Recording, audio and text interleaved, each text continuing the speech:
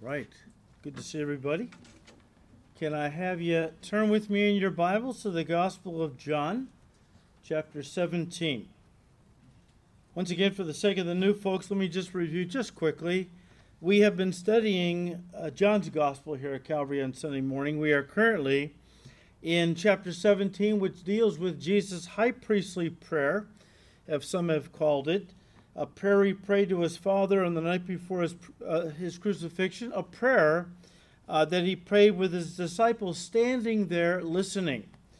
Why did he pray this very intimate prayer to his Father in their presence? Well, I believe it was so that they would know and understand what was most important to him with regard to their welfare and the kingdom of God going forward. I think the big reason he prayed this prayer in their presence was because these were things he wanted to be the focus of their prayers for one another after he returned to the Father, and they continued to work at the kingdom in his absence. So this prayer is divided up into three main parts. First of all, Jesus prays for himself, verses 1 to 5. Secondly, Jesus prays for his disciples, verses 6 through 19. And today we want to begin looking at the third part of Jesus' prayer, where Jesus prays for all believers, verses 20 to 26. So verse 20, I do not pray for these alone, but also for those who will believe in me through their words. Let me stop there. Here the Lord Jesus turns his attention toward the future and begins to pray for all those who would be saved down through the history of the church, including all of us who are his disciples today. Do you realize the night before the cross, Jesus prayed for you? He prayed for me. I mean, that's an awesome thing to think about. Of course, after he rose from the dead and ascended back into his Father's presence, he continues that ministry of prayer. He ever lives to make intercession for us. But just the idea that Jesus prayed for us that night is mind-boggling. And the first thing on his heart was unity. Again, verse 20, I do not pray for these alone, but also for those who will believe in me through their word, that they all may be one. Now, as we studied earlier in chapter 17, Jesus has already prayed for the unity of his disciples, those that had walked with him for the last 3.5 years, especially those who were apostles that were with him that night, minus Judas, who was at that moment carrying out his betrayal. But we studied this earlier, how he prayed for unity for those that were with him. In verse 11, it says, Jesus speaking, I am no longer in the world, but these are in the world, and I come to you. Holy Father, keep through your name those whom you have given me, that they may be one as we are. So guys, here Jesus is praying that the Father would keep his disciples in unity. Why was the unity of his disciples then and now so on his heart and mind that night? Well, because first of all, he knew that unity leads to joy, verse 13. We looked at that a few weeks ago. But more importantly, unity leads to victory. There is strength in numbers. Unity leads to victory. Jesus knew that, whereas division leads to strife and defeat. Guys, it's the devil's goal to create disunity and strife because he knows that they create division. And division will destroy families, churches, and even nations. Remember, we looked at Matthew 12, verse 25. You don't have to turn to these, but just reviewing a little bit, where Jesus said, Matthew 12, verse 25, every kingdom, every nation divided against itself is brought to desolation. And every city or house, and that would be a family, divided against itself will not stand. He said in Mark 3, verses 24 and 5, a kingdom divided by civil war will collapse. Similarly, a family splintered by feuding will fall apart. As we said a few weeks ago, unity is of the Holy Spirit, whereas division is of the devil, whose main strategy, by the way, is divide and conquer. But notice, he can't conquer us until he first divides us.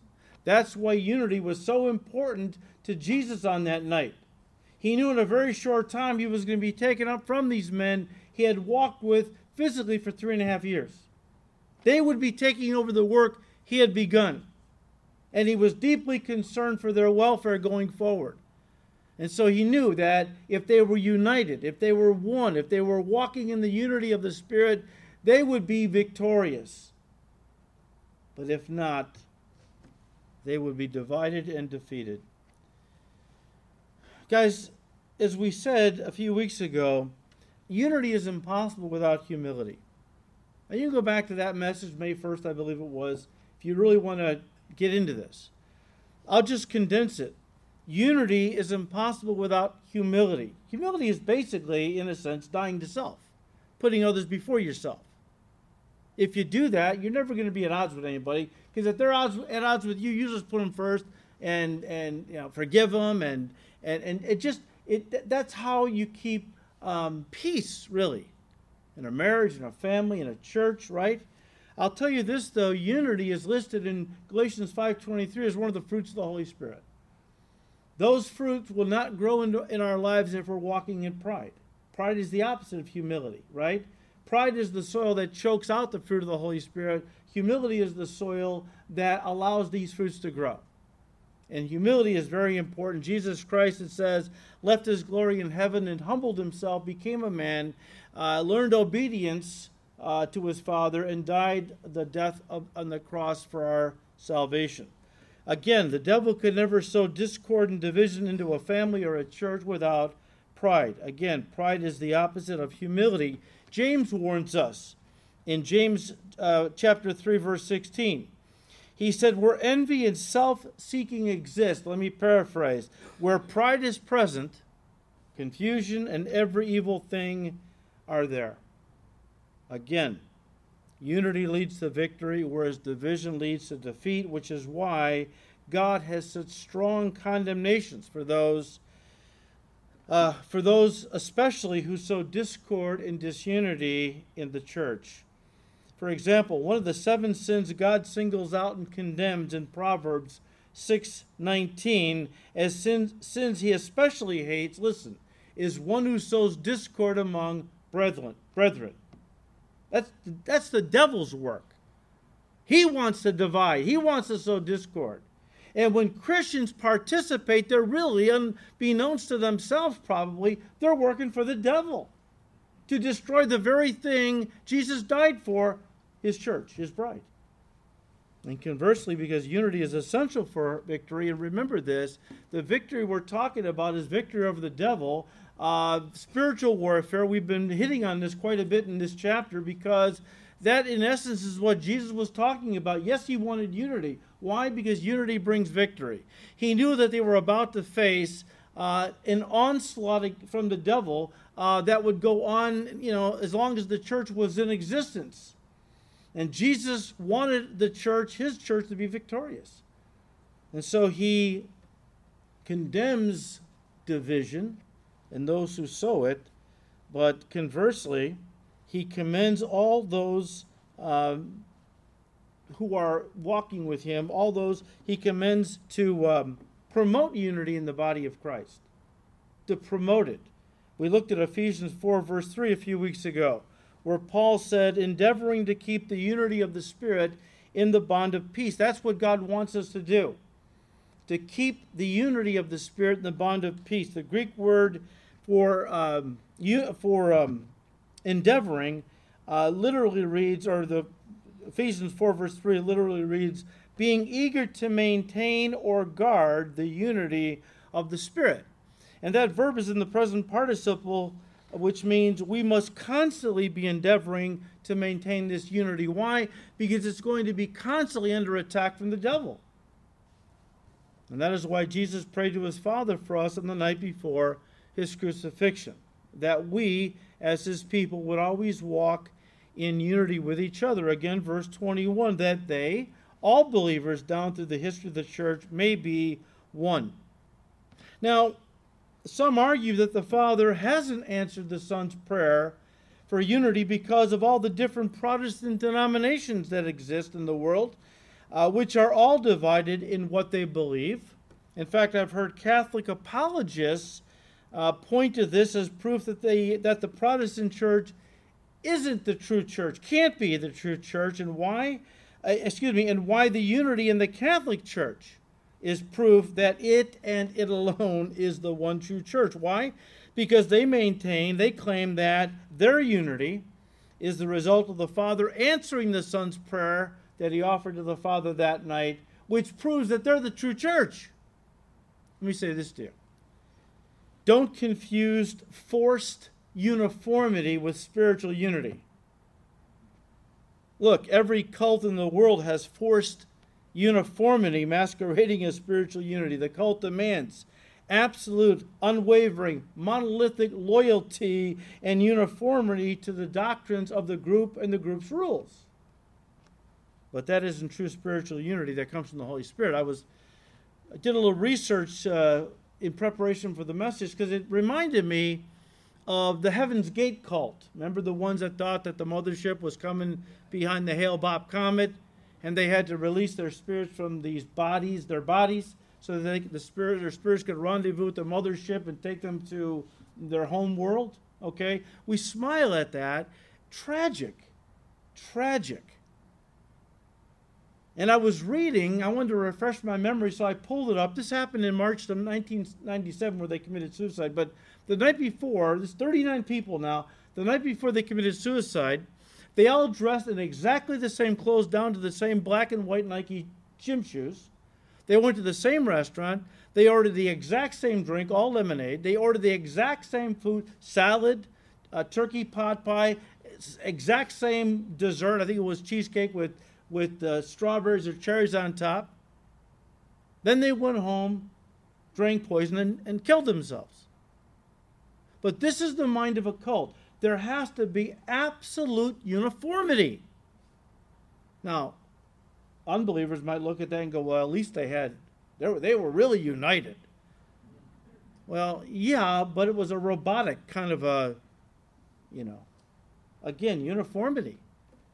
Don't mistake forced uniformity for spiritual unity. I was raised in the Catholic Church. The Catholic Church, I'm not saying they're a cult, I'm just saying I believe they're a false religious system, but a cult denies the bodily resurrection of Christ, the divinity of Christ. The Catholic Church affirms both of those.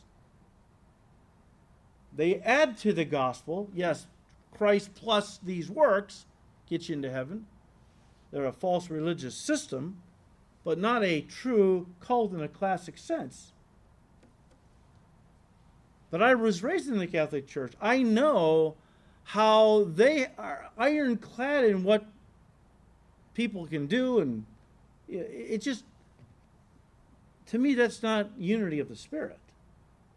Just because you have a lot of rules and basically tell people if they don't conform, they're out.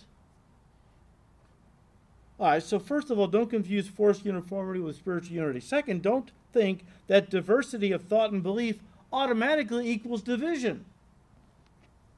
Look, unity and diversity are not mutually exclusive of one another. We evangelicals can differ on non-essential doctrines and still be in unity with each other when it comes to the fundamental doctrines of the Christian faith. In other words, Christians can disagree over things like the timing of the rapture. Are the gifts of the Holy Spirit still around today? Is the millennial kingdom something that's literal or allegorical? We can differ on these non-essential doctrines and still have spiritual unity with each other. One author uses George Whitefield and John Wesley as an example of this. He said, and I quote, "Such a powerful evangelist was George Whitefield that 30,000 people would regularly attend his open-air meetings.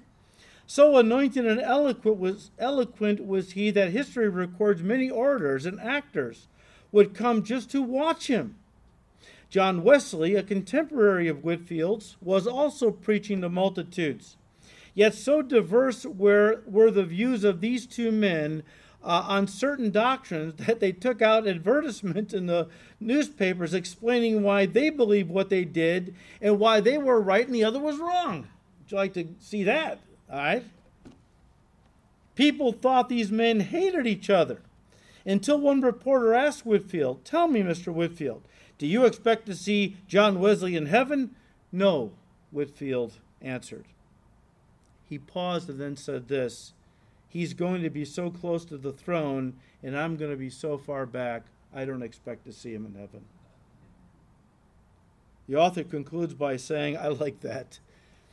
Here these guys had very different views doctrinally, very different flavors in ministry, but they had unity through love in their diversity.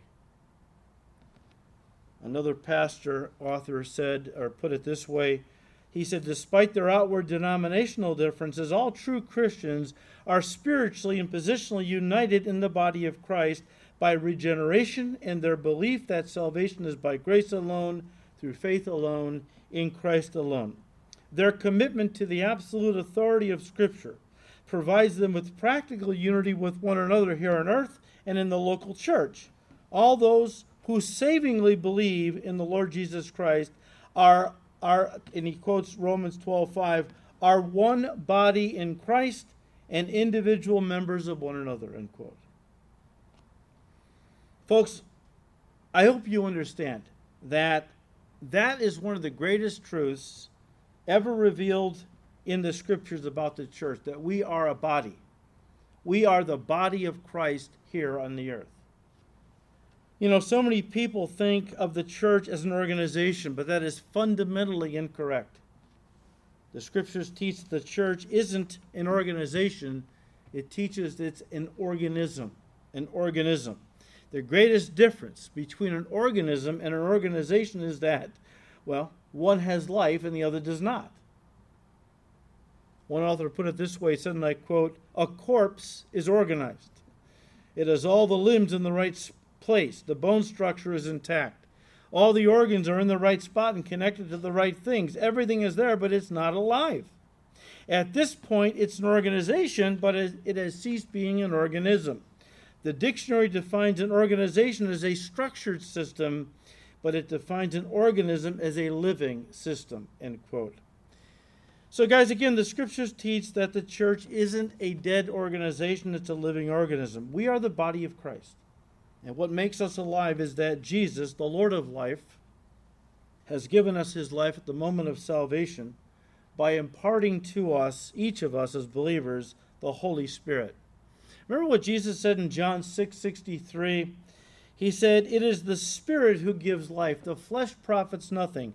The words I speak to you are spirit and they are life." But also think of the Holy Spirit as the central nervous system of the body, empowering and directing each of the individual members in service and obedience to the head of the body, the Lord Jesus Christ. The Holy Spirit is the one who gives us the power to do the work Jesus has called each of us to do. And we each have a ministry.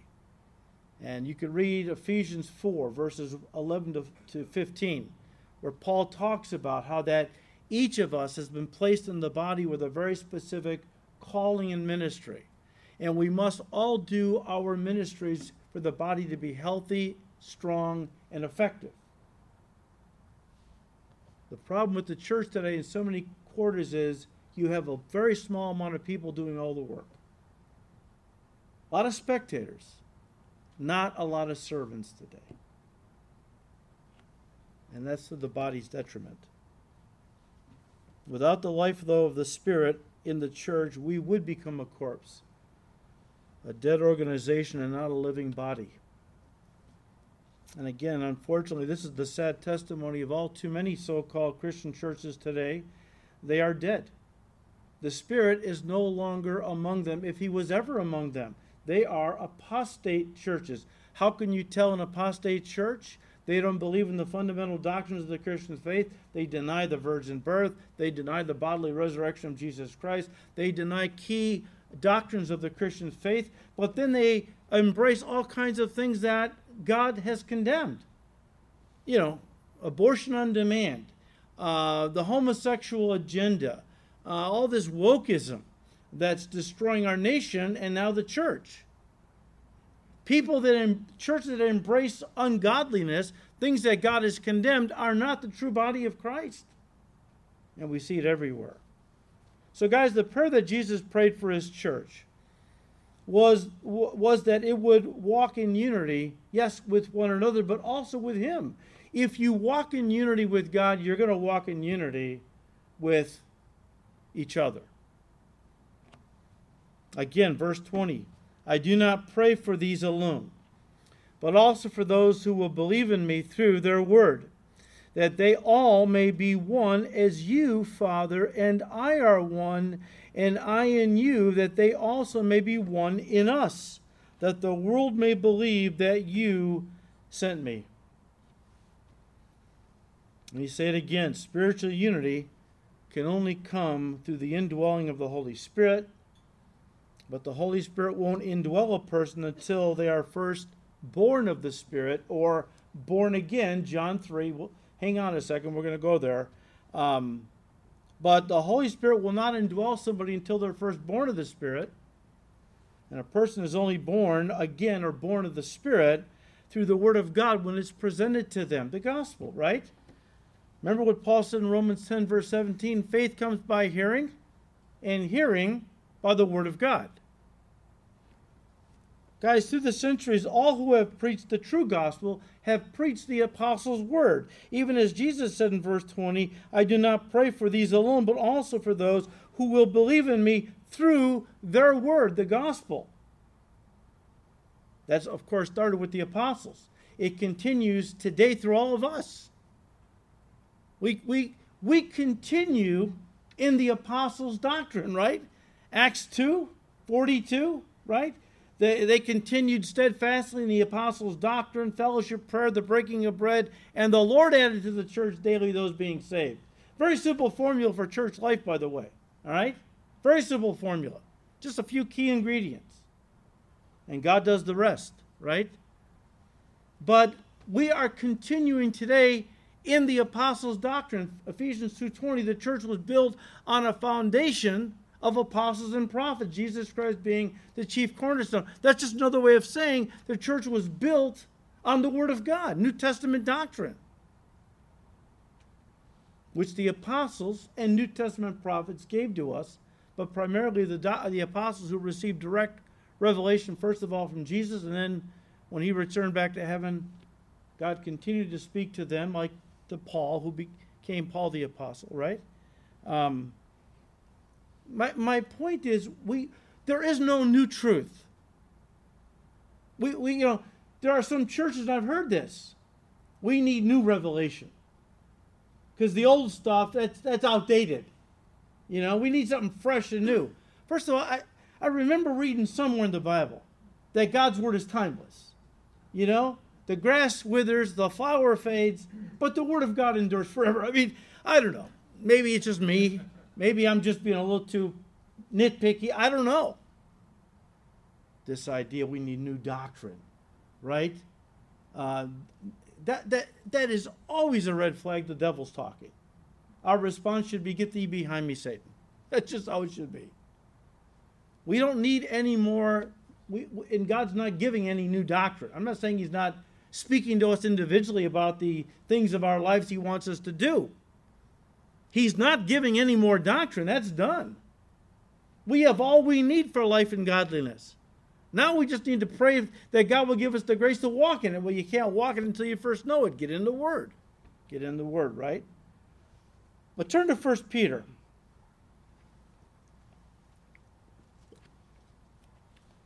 We're talking about how that we are only born of the Holy Spirit through the Word of God.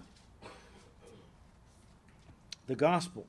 Peter talks about this. 1 Peter chapter 1. And let's just pick it up in verse 23. Where Peter says, having been born again, not of corruptible seed, but incorruptible, through the word of God which lives and abides forever. Jump down to verse 25. Now, this is the word which by the gospel was preached to you. This is the word that we are born again through. It's the word of God. It's the gospel primarily. Look, when Peter said that we were born not of corruptible seed, but incorruptible, guys, he has in mind the two births that Jesus talked about in John 3, if you turn there. I'm going to read this to you out of the NLT, but it's John 3, verses 1 to 6. You know it well. where it starts out in verse 1, there was a man named Nicodemus, a Jewish religious leader who was a Pharisee. After dark one evening, he came to speak with Jesus. "Rabbi," he said, "we all know that God has sent you to teach us. Your miraculous signs are evidence that God is with you." Jesus replied, "I tell you the truth, unless you are born again, you cannot see the kingdom of God." Verse 4, "What do you mean?" exclaimed Nicodemus. "How can an old man go back into his mother's womb and be born again?" Jesus replied, "I assure you, no one can enter the kingdom of God without being born of water and the Spirit.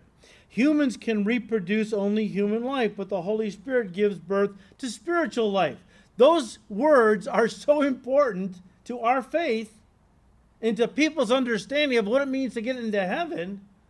I can't even overstate it. Listen, for a person to go to heaven, they must undergo two births, as Jesus said. One physical, born of water, right? Child is enclosed in a sack of water in the mother's womb. When the water bag breaks, the kid's coming. Okay? As you moms well know. So there must be a physical birth and then a second, spiritual birth. Jesus said, born of the Spirit, born of water and born of the Spirit. Guys, in physical conception, and this is what was the idea I'm sure Peter had in mind, but in physical conception, a man's seed is corruptible. It's perishable. And even if it fertilizes the egg and a child is born, that child's life is also subject to corruption and death. Paul said it in 1 Corinthians 15, verse 22. In Adam, all what? All die. However, when it comes to the new birth, the seed is God's word, the gospel. And when it is received into a person's heart, it gives birth to spiritual life. Spiritual life, which will never be corrupted, never subject to death. As Paul went on to say, in Adam all die, but in Christ all shall be made alive. And Jesus himself said to Martha in John 11, "Whoever lives and believes in me shall never die." Now, he wasn't talking about physically. He was talking about spiritually. But again, and let's finish, because this is just too big a section to conquer or to take all in one sitting. But again, back in John 17. So again, verse 20, "I do not pray for these alone, but also for those who will believe in me through their word, that they all may be one, as you, Father, and I are one, that they all may be one as you, Father, are in me and I in you, that they also may be one in us, that the world may believe that you sent me." Now listen, this last statement, very important. I want to just camp on it and close. But it has to be seen in the context of unity. Unity. The goal of Christianity is to reproduce. But that won't happen if we're not in unity with each other. Hold on to that, all right? Look, the love of God working through his people, and again, assuming that they are walking in unity with each other. Not a lot of infighting. The Corinthian church was a mess. They were saved. Jesus called them brethren, said that all the gifts of the Spirit were in operation in their fellowship. These are things that are said only of believing churches. But they were a mess. Why? Because they were acting like babies, carnal, fighting. And Paul said, aren't you acting like mere men and not as Spirit-filled believers? A church can be carnal and still be saved. But that's not the goal. Okay? Not to see how carnal you can get before, it's to see how you can become more and more like Jesus. But when a church is Spirit-filled, walking in unity, guys, that is the greatest testimony to the world that we belong to Jesus, that he is God Almighty. How does he show that? By changing people. Again, I've said this before. People can argue with your doctrine. They can't argue with a changed life. That's why let our light shine. The idea is live a changed life. Live a Spirit-filled life, and the world itself will come to you many times and go, what is with you? Why are you so different? And you can share with them Jesus, how he has changed, transformed your life. And primarily, guys, and don't miss this, the transformation is on many different levels. But the main one is that he transforms us from hatred to love. Now, for some people, they don't have those kind of strong feelings as others do. But there are many people who have hated people, gotten saved, and they've become these loving. That's quite a testimony, by the way. When your friends and family see you go from a guy that hates everybody, can't wait to fight, somebody says one word out of line, you're ready to go at it, to this beautiful, loving person, they might think you're nuts. As one famous evangelist said one time, because he used to walk around with a big cross. And of course, people would stop. What are you doing? Arthur Blessed. And nice name. And he'd share the gospel. One time, some guy drove past him and said, "You're a nut." Yeah, but at least I'm screwed onto the right bolt. That's fine. If people don't think we're nuts, fine. At least we're screwed onto the right bolt. But this idea of Jesus transforming people from hatred to love, enemies to friends. Do you realize that Matthew, a Jew, worked for the Roman government? He was a tax collector. You know that one of the other apostles, Simon, called the Zealot, he was a revolutionary that hated the Roman government and anyone who had any ties to the Roman government. They were the ones who were the assassins that would go through crowds on busy feast days and put knives into the backs of Roman soldiers. They hated Rome so much. I don't think we realize Matthew, the tax collector, Simon the Zealot came together as followers of Christ. Jesus Christ overcame that animosity and division. But look, when we talk about somebody who underwent a radical transformation, the more time he spent with Jesus, I kind of think the Apostle John would qualify as someone who had a pretty dramatic, transforming experience as he walked with the Lord Jesus Christ. John is known, came to be known, not originally known. John came to be known as the Apostle of Love. Who, more than anyone else in the New Testament, except for Jesus Christ himself, spoke of love and exemplified love. In 1 John, why don't you turn to 1 John? Look at chapter 2 real quick. But in 1 John, we get a feel for this man called the Apostle of Love. And just because he was loving doesn't mean he wasn't hard-hitting. If you love somebody, you'll tell them the truth, right? Even if it steps on toes. Because God's love wants to see people saved and being blessed as much as they can possibly be blessed, and that won't happen with sin. So John, the Apostle of Love, he cut it straight. He didn't mince his words. 1 John 2, verse 8. Again, a new commandment I write to you, which thing is true in him and in you, because the darkness is passing away and the true light is already shining. He who says he is in the light and hates his brother is in the darkness until now. He who loves his brother abides in the light, and there is no cause for stumbling in him. John is saying to those in the church back then, let me paraphrase, okay? He's basically saying, if you say you're in the light, that you're a true Christian, but you have hatred in your heart for other Christians, you're deceiving yourself. And you're still in darkness. You're still lost. If you are truly saved, if you are truly saved, the Spirit of God, the Holy Spirit, lives inside of you. And if the Holy Spirit lives inside of you, guess what? You can't hate the family of God. You just can't do it. This then becomes the litmus test that John, under the inspiration of the Holy Spirit, holds up as the determining factor as to whether or not a person is really a Christian. Look at chapter 3, verse 14. We know that we have passed from death to life because we love the brethren. He who does not love his brother abides in death. Now look, let me just say this. John isn't saying that a true Christian will never have conflict with another Christian. I mean, even families fight, right? Biological families. Even the family of God's going to have some conflict. What John is talking about is that those who say they're saved and yet hate other Christians. Remember, in the early church, you had Gentile and Jewish believers that still didn't feel connected. All their lives, the Jews were taught to stay separate from Gentiles.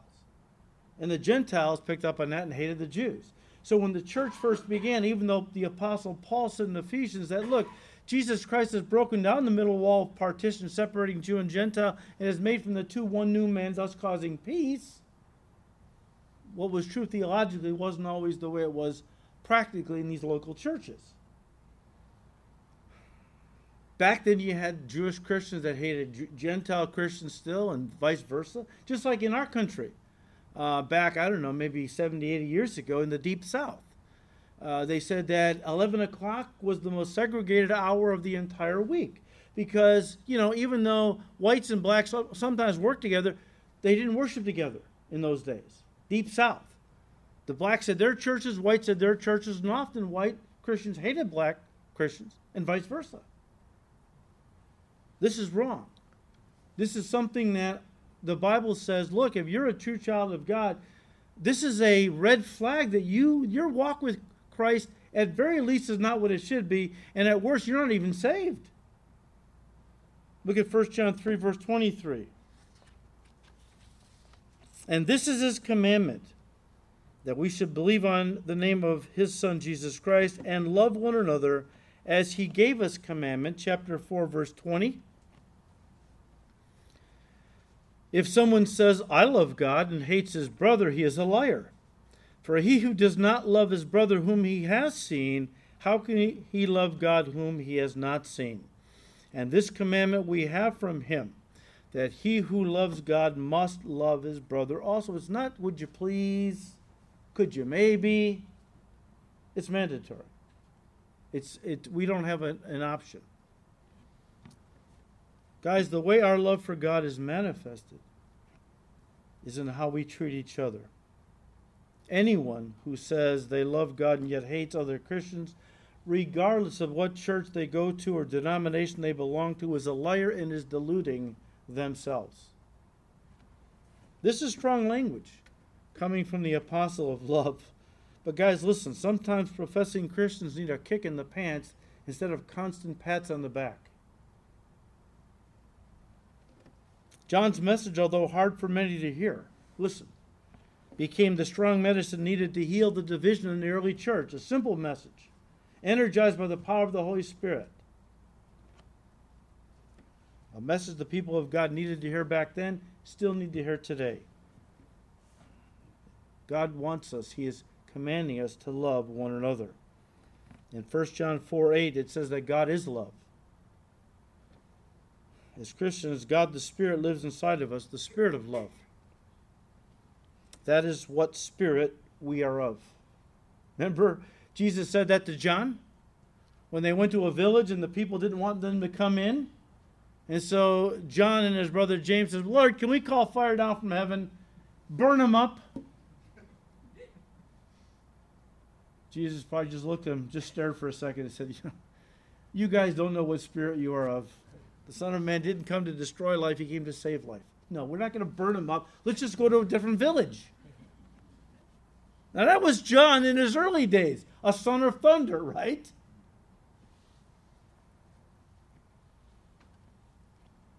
At that time, he didn't really know what spirit he was of. He learned later on. Spirit of God, Spirit of love. That's the spirit we are of, not the spirit of life, not death, of love, not hatred. And as we study John's life in the Gospels, we can see that this man who originally was called a son of thunder, how he became the apostle of love. Didn't start that way, as I just said. He was not always a lover of men. But as time went on and he hung out with Jesus, well, you can't hang out with Jesus in fellowship, in the Word, in prayer, among other Spirit-filled Christians, and not become more and more like Jesus, right? Isn't that the ministry of the Holy Spirit? 2 Corinthians 3:18, the Spirit of God is working for us, working in us, more and more, conforming us into the image of Jesus Christ. That's the goal, that we become more and more like Jesus on the earth. And as John spent time beholding Jesus, looking at Jesus, spending time with Jesus, he began to change. He began to change from a son of thunder, a hothead who wanted to wipe people out, to a man of love. A guy that went around saying, little children, love one another. You know, I imagine John in his early days wearing a leather biker jacket. Tough guy, you know, ready to go at it with you if you just crossed him a little bit. And then at the end of his life, this very incredibly loving guy, little children, love one another. It's amazing, right? Let me just say this, as we bring this to a close. Remember the next time you're prone to think, I can't be a person who loves somebody like that, the person who's hurt me. I just not in my nature. Or I just can't forgive that person for what they did to me. I don't have the strength. Listen, the same Spirit of God who lived in John and changed John from the inside out, from a hot-headed son of thunder into somebody who went around saying, my little children, love one another, is the same Spirit that works in us. I mean, if the Holy Spirit could do that for John, he can and will do it for us if we're willing. That's the key. If we're willing. It won't happen overnight, that's true. But little by little, you'll be transformed into the image of Jesus. And guys, that was one of the reasons, I don't know if you remember this, it's been a long time since we first started John's Gospel. But that was one of the reasons we gave for studying the Gospel of John in the first place. So we could gaze at Jesus and learn from the love he showed others, so that as we watch Jesus in operation, we would begin to see how God wants us to live towards others, especially our enemies. The goal is that we behold Jesus, and the more we behold him, the more we are going to be made like him. Someone has said, and I quote, as great as it is to be a people who move in missions, as wonderful as it is to be a people who study the Word of God, as powerful and great as it is to be a people who are flowing in the things of the Spirit, and as dynamic as it is to be doing the works of ministry, the most important thing we can do above all is to demonstrate God's love to the people of this world, and it starts with the family of God. And then he goes on. In John 13:35, Jesus said, By this all men will know that you are my disciples. By what, he asks. By your doctrine? No. By your understanding of church government? No. By your knowledge of the word? No. By your boldness in witnessing? No. The verse goes on, by this all will know that you are my disciples if you have fervent love for one another. Guys, God's love is the basis of our unity. And our unity will reveal to the world that we belong to Jesus, who has given us his life and transformed us from the inside out through the power of the Holy Spirit. Let me end by just saying this.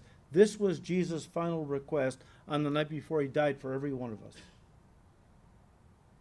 I mean, the next day he was going to face not only death on the cross, but the torture and agony of being tortured by the soldiers, beaten with a cat of nine tails. If you've ever studied what that's all about, it's horrific to think about.